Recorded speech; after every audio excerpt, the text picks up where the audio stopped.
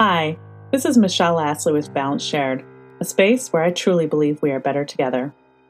Thank you for joining us. My guest today is Jamie Young. She uses the pronouns she, her, hers.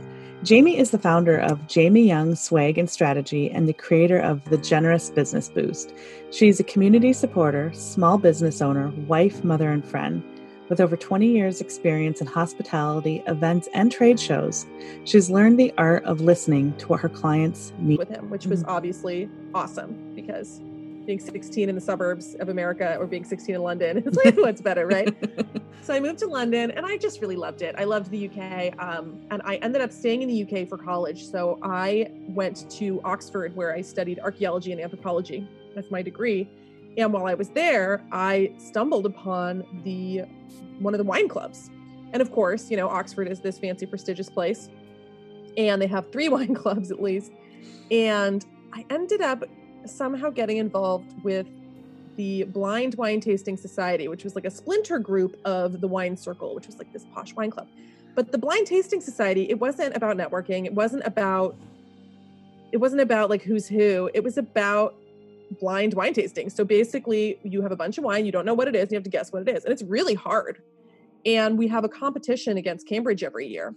And it's a small group. It's not, it's not very popular. It's a weird thing to do.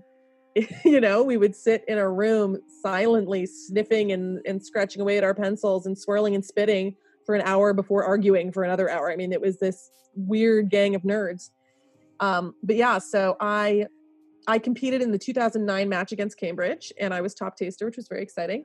And it's kind of an event in London in the wine trade. It's something that people are familiar with. And there seems to be a thread of people that did this that end up in the wine business. So I actually have a few friends who did it as well, but they weren't actually at Oxford at the same time I was. Mm-hmm.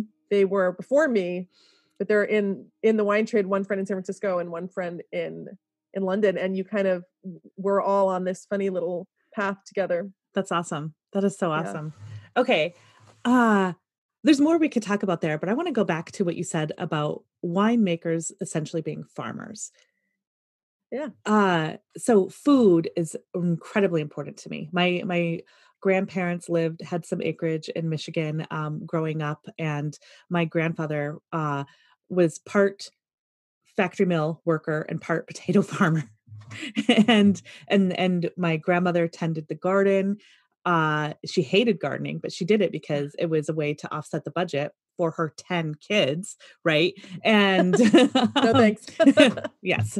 And, they had cows and, they pasteurized the milk in the house. Right. So that's as close to the earth as you're going to get as far as, they slaughtered their own meat. I mean, they're kind of original homesteaders. One of my uncles called my grandfather an original tree hugger. Now there's different things about him that wouldn't mesh with like the tree huggers of today for sure. But he would walk the land. This deep appreciation for what the land provides us.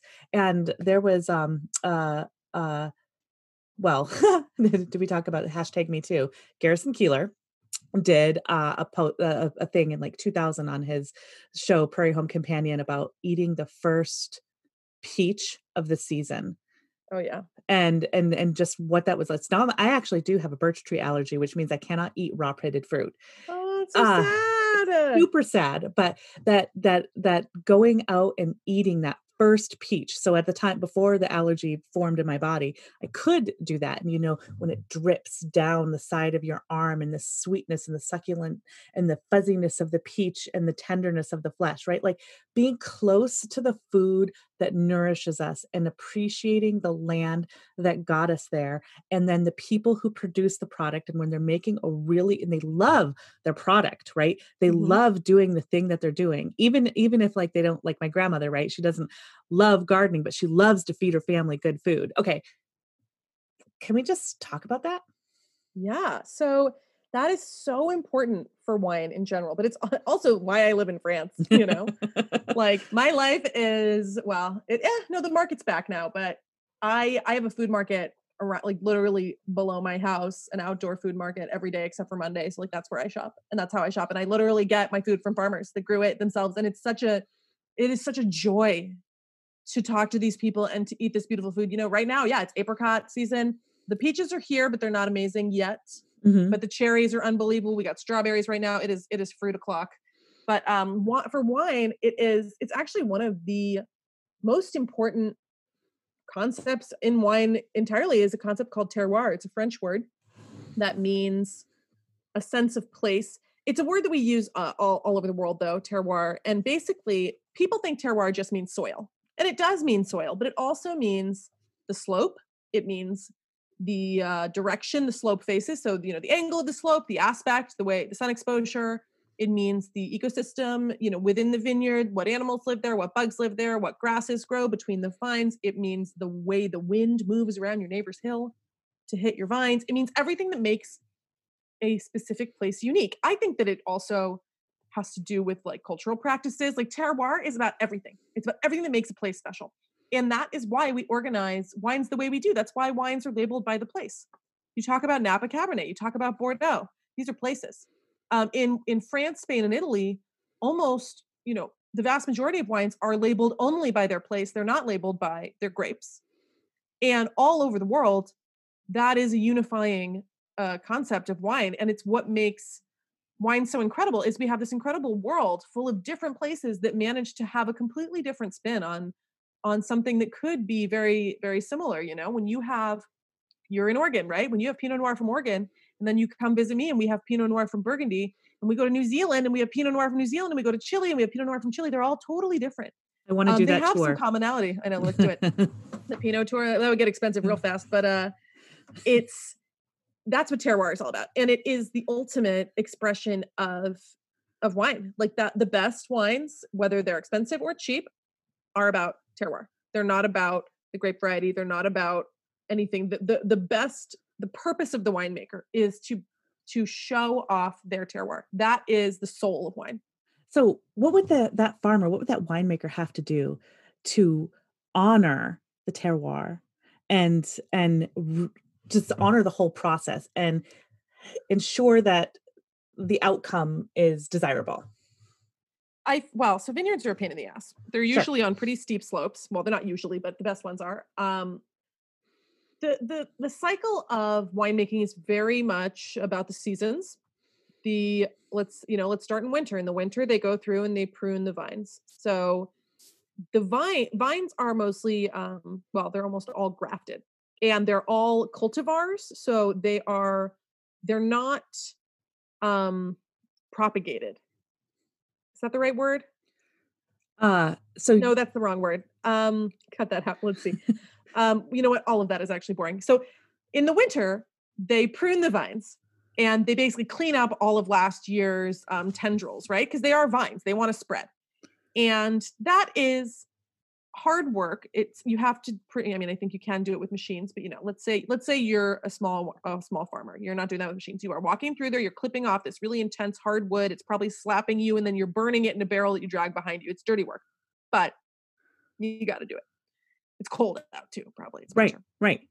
In the spring, the new buds will come, the shoots will emerge, and you will attach them to wires if that's how you farm. And you know, you just kind of go through and check on things. Once the flowers bloom and the grapes start to emerge, then it's about doing your best to protect them and deciding, you know, how many bunches you want. The fewer bunches a vine has, the more concentrated they're going to be, because the vine only has so much energy, right? It only has so much energy to put in. So the best grapes are going to be from the most dedicated farmers who are just there every day. They're just walking through, they're picking, you know, they're checking on things, they're checking in on it. And I think that organic farming is really important. I think that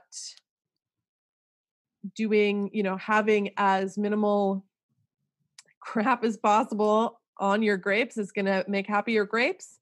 I think that there are people that aren't certified organic that make wonderful wine that obviously care about their grapes deeply. Like certification for wine can be really, I mean, anything for anything can be Yeah, it's really, for really hard. anything. So there are a Yeah. lot of winemakers who aren't certified organic and who never will be. You know, I was talking to a winemaker who was like, we're not organic because we can have mold problems. And these bunches, they're these tight bunches of grapes. If it rains towards the end of the summer, that is like mold wants to get in there, right? And Right. he's like, you know what? We diagnose it. We're not spraying on everything. We are in there. We're checking, but we will treat like a doctor would treat its patient if we have grapes that need help, right? And so I can appreciate that. But the best winemakers are out there all the time, Wow. and Yeah. they are. I mean, they have to be. Yeah. And Well, then they're dedicated and theoretically they love it, I would hope. I mean, I think it's hard. I think they love, yeah, I mean, I'm sure they do. I'm sure they love their land. It's hard work. And you don't make a lot of money. There's a handful of people making money off of wine, but Right. most people don't. But you're not a farmer. You teach I have people. no desire to be a farmer. You're on the Way other too end. lazy. Oh, that's Yeah. hilarious. I am maybe lazy in one end, but I don't think you're lazy. I think that's a misnomer. But anyway, so pre-COVID, you would bring people to your business and you would help bring back maybe what you did at your wine club and taste wine. Oh, it was great. I've done a lot of different things in the wine business, but my favorite thing I've ever done was my wine tastings here in Leon. So I set up a business doing wine tastings for tourists. So tourism is a super fun industry. It's a great industry because you get people when they're happy. Oh, They sure. want to be with you. They're on vacation. I loved my business. I would welcome my guests into my beautiful apartment, which is a 200-year-old silk factory turned apartment. It's like American in France dream. And I would teach them about all of our local wines. And where I am in Leon is right in between a bunch of really famous wine regions, including Burgundy and the Rhone. So I'm like right in the middle of all the great wine. And so they would come in, we'd have some bubbles, introduce ourselves, small groups, maximum 8 people. And it would often be different, 3 couples or something like that. People would Yes. meet and make friends across my table. And then we would taste 3 whites, 3 reds, and I'd have like a cheese board. It was a blast. It was Yeah. awesome. And I do miss it. Obviously this summer is canceled. Sure. No tourists. So I'm moving into online education, but I loved it. I hope it comes back. It'll It come was back. really fun. It has to come back. If it doesn't come back, what's the point? I know. Well. Well, the online stuff is cool too. And actually it's interesting because it's something I had thought about a lot, but I would not have had time to do it. Right. And in some ways it allows me to reach a lot more people. Yeah, absolutely. So we can break down the sulfite tannin myths, for example. So you have a YouTube channel now and you have an online course, Everything You Need to Know About Wine. Yes, I just launched it. So it's really exciting. Awesome. Okay. Sulfites aside, what is another big misnomer that everybody should know about wine? That wine doesn't have to be expensive. Good wine doesn't have to be expensive. Mm. And that you can't age most wine. I think that's a big one. Like, Yeah. Stop hoarding your bad wine. Like, just drink it. Stop hoarding any of your wine. Do you have any idea how much beautiful wine is turning into vinegar in like billionaire cellars right now? Oh, It's tragic. That It's is tragic. Yeah. Super heartbreaking. Yeah. Wow. Sad. What else? Drink whatever you want. I mean, don't let anyone tell you what's good. Like there are, some wine pairing techniques that can be really nice, but if you like something, own it, right? Yeah. Don't let anyone tell you what to drink. I don't tell people what to drink. I'm never going to tell you need to get this producer or this specific wine. There's too much great wine in the world for that. Right. And so you said you're 32, right? So you're Yeah. also more of the age of like what before it was, white wines with fish and chicken, red wines with dark meats, that sort of thing. Yeah. So do you like to throw those out as well? Or is there Let's see. Chicken goes with everything. Mhm. Fish, the fish thing is real. Basically, so the big thing to know about food and wine pairing is that it's food that makes wine taste weird. It's not wine affecting food, it's food affecting wine. So fish makes tannins, which you find in red wine, taste metallic and tinny. Mhm. And so if you have a big red wine with fish, often it just has it leaves a weird metallic, really like tinny, like gross canned fish vibe in your mouth. Uh-huh. And it's not good. So that's why we don't often drink red wine with fish. You can have, it's tannins is also I'm not exactly sure, but like iron in there's theories that iron also in the red wine like combines with the fish to give you this metallic thing, but try it. It's really weird. Like you'll see, it's not good, but it's interesting. If you have a bottle of red wine open, you're eating fish, try it. And then wash your mouth out. No, but if you like it, who am I to tell you it's not good, right? Right. Do what you want. Well, that's so fascinating. Okay. So where can people find you? So I am Wine Dine Caroline on all platforms. I'm Wine Dine Caroline on YouTube, on Instagram, on Facebook, and also my website is winedinecaroline.com. I do a weekly wine video on YouTube, and I also have a weekly newsletter that accompanies that, where I give you really practical wine tips. I'm just trying to make things easy. Awesome.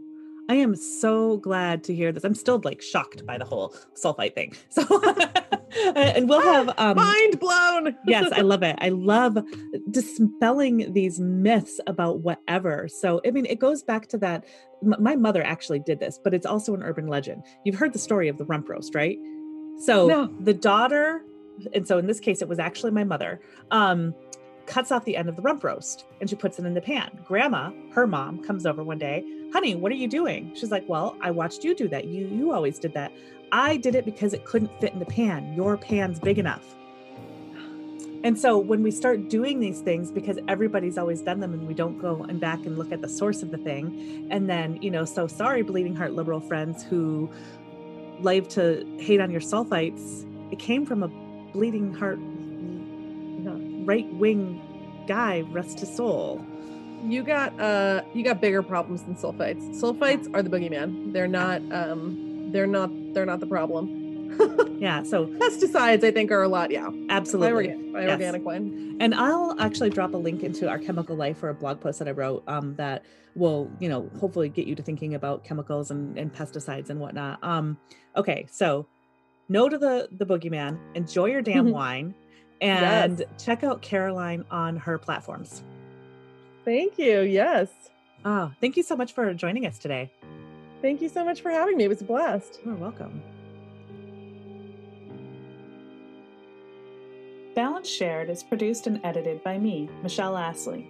The instrumental music, Grass, by Silent Partner, is from the YouTube Audio Library. If you've enjoyed today's episode, leave a review, especially on Apple Podcasts. If you've loved the messages of co-creating a better future and digging into ourselves, maybe you'd like to become a supporter. Email hello@michelleastley.com to get your sponsorship guide. Thank you for listening to this podcast.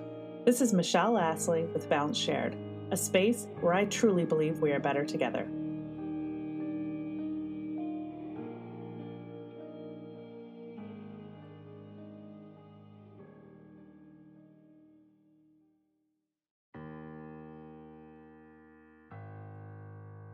Hi, this is Michelle Astley with Balance Shared, a space where I truly believe we are better together. My guest today is Caroline Connor. She uses the pronouns she, her, hers. Caroline is a wine teacher based in Lyon, France. Originally from California, Caroline is all about making wine fun and accessible. She takes the snob out of wine snob and just leaves the wine. Caroline posts weekly YouTube videos where she shares practical wine tips, and she has an online wine course called Everything You Need to Know About Wine. Thank you so much for being here. Thank you so much for having me. Happy to be here. Okay, so since we're talking about wine, the first thing I would love for you to do is imagine you're getting a beloved wine that maybe you've had a few times maybe, and could you just describe enjoying that glass? Oh, it's so hard. Everyone wants to always ask me about what my favorite wine is. That's not the question you asked though. So, okay, let's see. Okay. Oh, if I could have anything right now, I would have some German Riesling from the Mosel Valley. It smells like elderflower, apple juice, honeysuckle happiness, and it tastes like juice. It's pretty low alcohol. It's got a little bit of sugar. It is yummy. It is yummy. And it's one of the first wines. It actually is the first wine that I ever really was like, ooh, yeah, this is good. Because when you're young and you drink crappy wine, as we do, you don't get those wine moments. But then once you start drinking good wine, I don't mean expensive wine, just good wine. You'll have a really good wine and you're like, damn, this is what it's about. Awesome. Uh, so that's great. Okay, so when we're young and we drink crappy wine, we're doing it because, maybe our friends are drinking and maybe we have like low budgets and you're originally from California. And Yeah. so, right, $2 Chuck, right? Yeah, for sure. But hey, 2-Buck Chuck tastes good. Yeah. Okay. It does. So But it is a science project. what do you mean by that? It's okay. 2-Buck Chuck is the Big Mac of wine. It's cheap and it's delicious, but it's engineered to be delicious. Right. It is not a quality wine. It is, there's a lot of everything in there: chemicals, additives, thickeners, coloring. We don't know what's in there. There's really no legislation on wine additives. So, except for sulfites, which is funny because they're like not the problem. And that is a little bit of a segue, but I love this. So the whole sulfite thing, sulfites are in everything. Mhm. And if you can eat a raisin or a dried apricot, you're not allergic to sulfites. But people think they are because in the 80s, Strom Thurmond, who's like a famous right-wing nutbag in the 80s, the senator, he was a teetotaler and he wanted to shit on the wine industry. And so he basically made this like fear campaign about sulfites. So some people have sulfite allergies. Very few people do. And it sucks to be them because sulfites are in everything. And they get like allergies, like allergy stuff. Like they don't give you a headache. You got a headache because you drink too much. But yeah, sorry. There's my sulfite rant over. No, this is great because sulfites and tannins are a huge thing for people who want their wine to be like organic and pure. And what I mean by thing is they've heard from the other that's hanging out there that it's a bad thing. Okay, this is great knowing that it came from Strom Thurmond because all the people that I know who are against sulfites could wear the hat bleeding heart liberal. Yeah, they don't know what they're talking about though. It is total misinformation. Look, good winemakers are using sulfites minimally, but sulfites exist in the atmosphere. They exist in us. They're inorganic salts. So sulfites will be in every single wine ever, even if it's organic. And even if there's no sulfites added, there are very few wines that are zero sulfite added for the very basic reason that it's very difficult to make wine without sulfites. Sulfites have been part of winemaking for thousands of years. They are basically, they're a preservative. They bind with oxygen and they keep your wine from turning into vinegar. So even organic and natural wines, they do use sulfites. For the most part, they use very small quantities, but good winemakers are using small quantities of sulfites anyway. So sulfites are they're the boogeyman. They're not, I'd be a lot worried about pesticides. I'd be a lot more worried about other shit that they're putting in mass-produced wine than I am about sulfites. The sulfite thing is it's just propaganda, honestly, at this point. It's annoying that it's still so pervasive. Mm-hmm. I don't know why we're still on that, but it's just one of those things like MSG, which is like also not a big deal, but had its moment in the 80s, right? Right. Tannins are something that are a compound that are in the skin and the seeds of the grape. And so we get them on red wines because of the way the wine is made. And some people definitely can have allergic reactions to tannins. Often when people have a headache from red wine, it's because of histamines. And so that is legit. But I think a lot of the time when you have a wine headache, it's probably because you didn't drink water and you didn't eat enough and you drank too much, Right, I mean, I'm right. in there, but you drink better wine, you probably drink less of it if it's more expensive, but also I think that the pesticides and all the other stuff that is nebulous, we don't even know what's in there. That stuff is what worries me more than anything. So how do you know you're getting a good wine? Oh my God. I mean, you don't. Like that's kind of part of the problem is there's no transparency. I think that the best way to shop for wine is to have a local wine shop because that person that's going to be an independent one. Ideally, if you have access to that, that's where you're going to get the best wine because those people are going to be buying wines from independent winemakers, from small wine producers. It's about scale. It's like anything. I mean, it really is. It's about sustainability and scale. You cannot do anything very, very well if you're doing enough of it. If you're doing too much of it, your quality is going to drop, right? Right. And so scale and quality do they are opposite sides of the scale, right? So a small independent wine merchant is going to have small independent winemakers. And so those are the people that are going to have lower intervention wines. I mean, there is a whole scene of natural wine, which is interesting because it doesn't really mean anything. The first legislation on that term came about in France in April. So it's brand new legislation, but that term has been around for a while. It means that they're using minimal sulfates. They should be organically farmed, hand-picked, and they shouldn't be, doing adding additives and stuff like that. But it's also like a scene. It's really hipster. It can be really alienating. And some of those wines are actually faulty because they don't put enough sulfites in, and so the wine goes bad. Right. Yeah. I worked for a nonprofit once, and we had to go through and test all the wines. It'd been a while. We stored them improperly in a hot room, upright, and somebody had the foresight to say, hey, if we're going to take this to our next gala, maybe we should make sure this isn't vinegar. So many of them had turned to vinegar. There's this misconception that wine gets better as it gets older, and some wines do, but most of them don't. Really fascinating. So you go to your independent winemaker, you get something, and what would be a good... Your winemaker, if you have a winemaker and you live in a wine region, that's even better. But your local wine shop, like how long could you expect it to last, ballpark?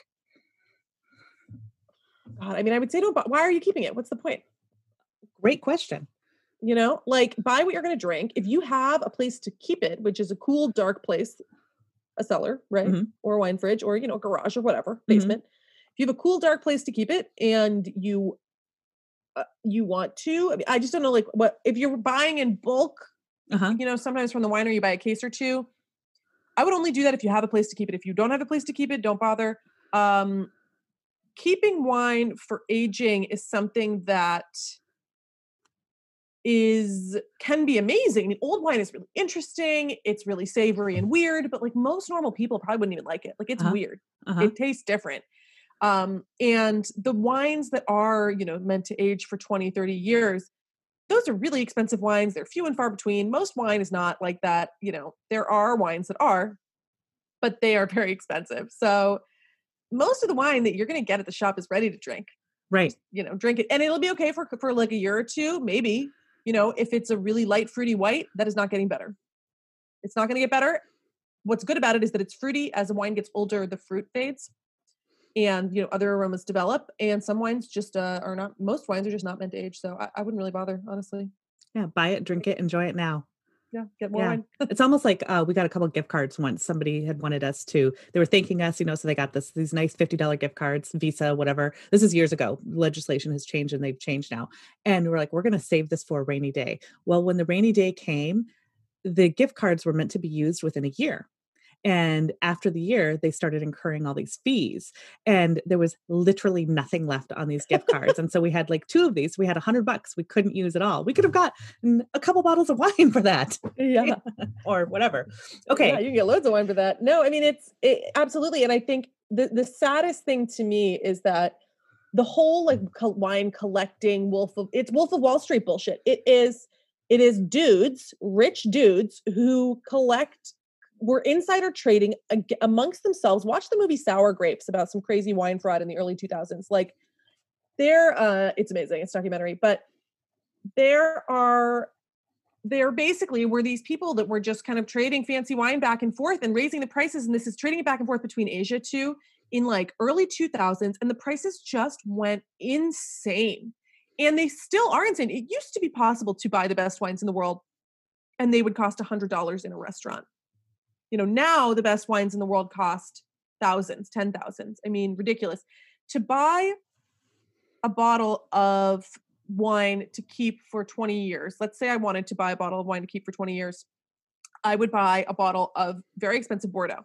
And the way Bordeaux works is that they actually they price the wines and start selling them before they're even in the bottle. So they have this really weird system in Bordeaux called futures or en primeur, where the journalists all come out in spring. They like flock to the chateau, and the chateaus then, are showing these barrel samples. This is unfinished wine. It is undrinkable. It's disgusting. I've tasted it before. It is weird. It's so intense. It'll stain your teeth.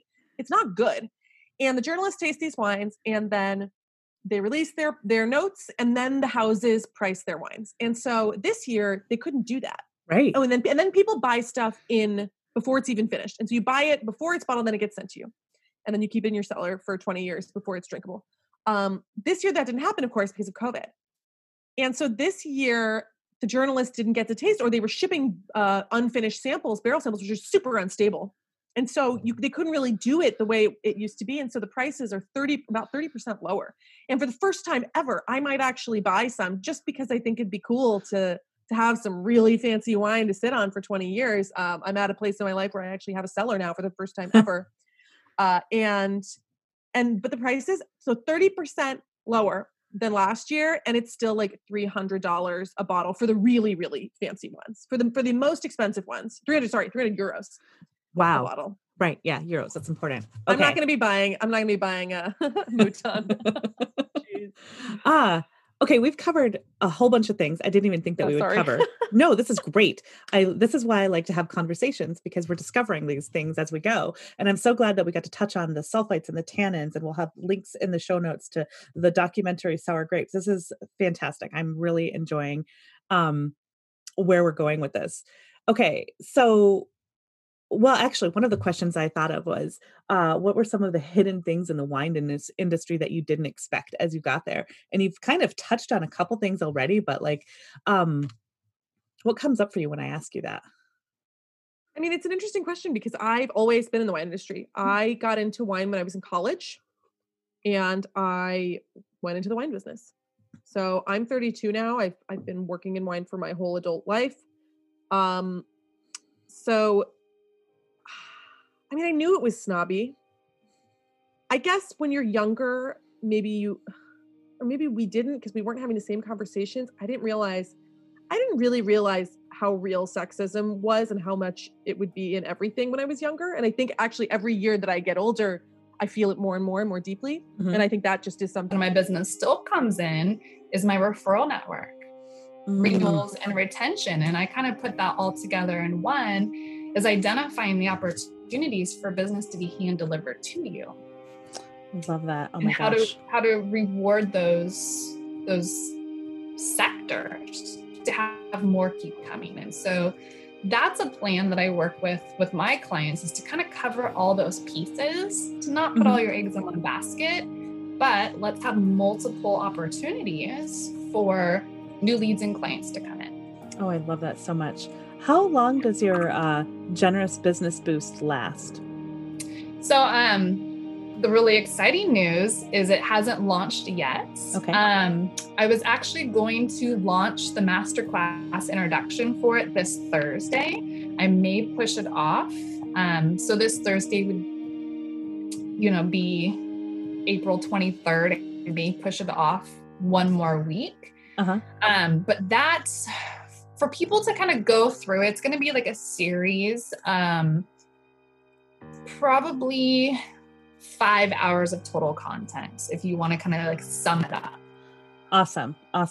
Is it going to be a DIY version? I do also obviously work with clients private one-on-one. Individually, of course. Awesome.